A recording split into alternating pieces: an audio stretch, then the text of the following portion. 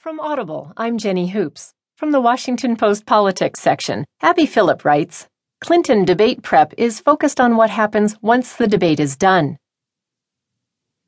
Senator Tim Kaine may have awakened Wednesday to poor reviews after the first and only vice presidential debate, but his acerbic performance in Farmville, Virginia revealed that the Clinton campaign's strategy for these debates extends far beyond the stage.